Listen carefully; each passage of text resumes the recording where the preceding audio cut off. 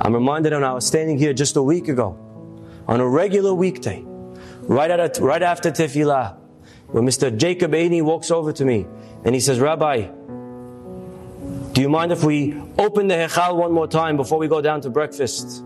I said, sure, Jacob, what's the problem? He says, my cousin, she's here from Mexico. She has this crazy surgery, an entire day, 8-hour surgery on her back. If we could just pray, I don't know much, Rabbi. I'm not such a religious man, he tells me. But if we could just maybe pray for a couple of seconds. Maybe you could say a prayer, a Tehillim or something.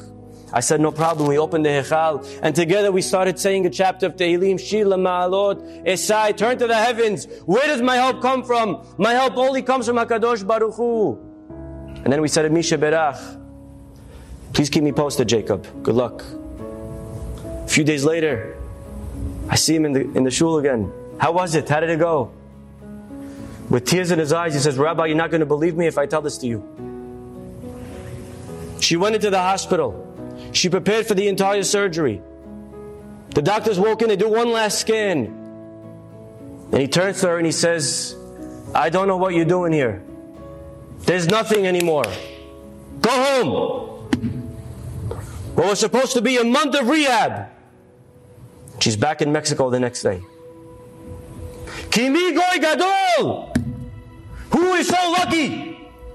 Who is such a nation? We can pray. We must pray. What an opportunity. How lucky we are. Kadonai Eloheinu, like our God. Bechol korenu elav. Whenever we turn to Him, let me hear. We should never convince ourselves. We should never let Yetzer Hara tell us that we're not worthy, that we're nothing, that we're ugly inside. Maybe, but inside, in the deepest part of me, I am beautiful. And God wants to see that being expressed, not only on Purim, but every single day of our lives.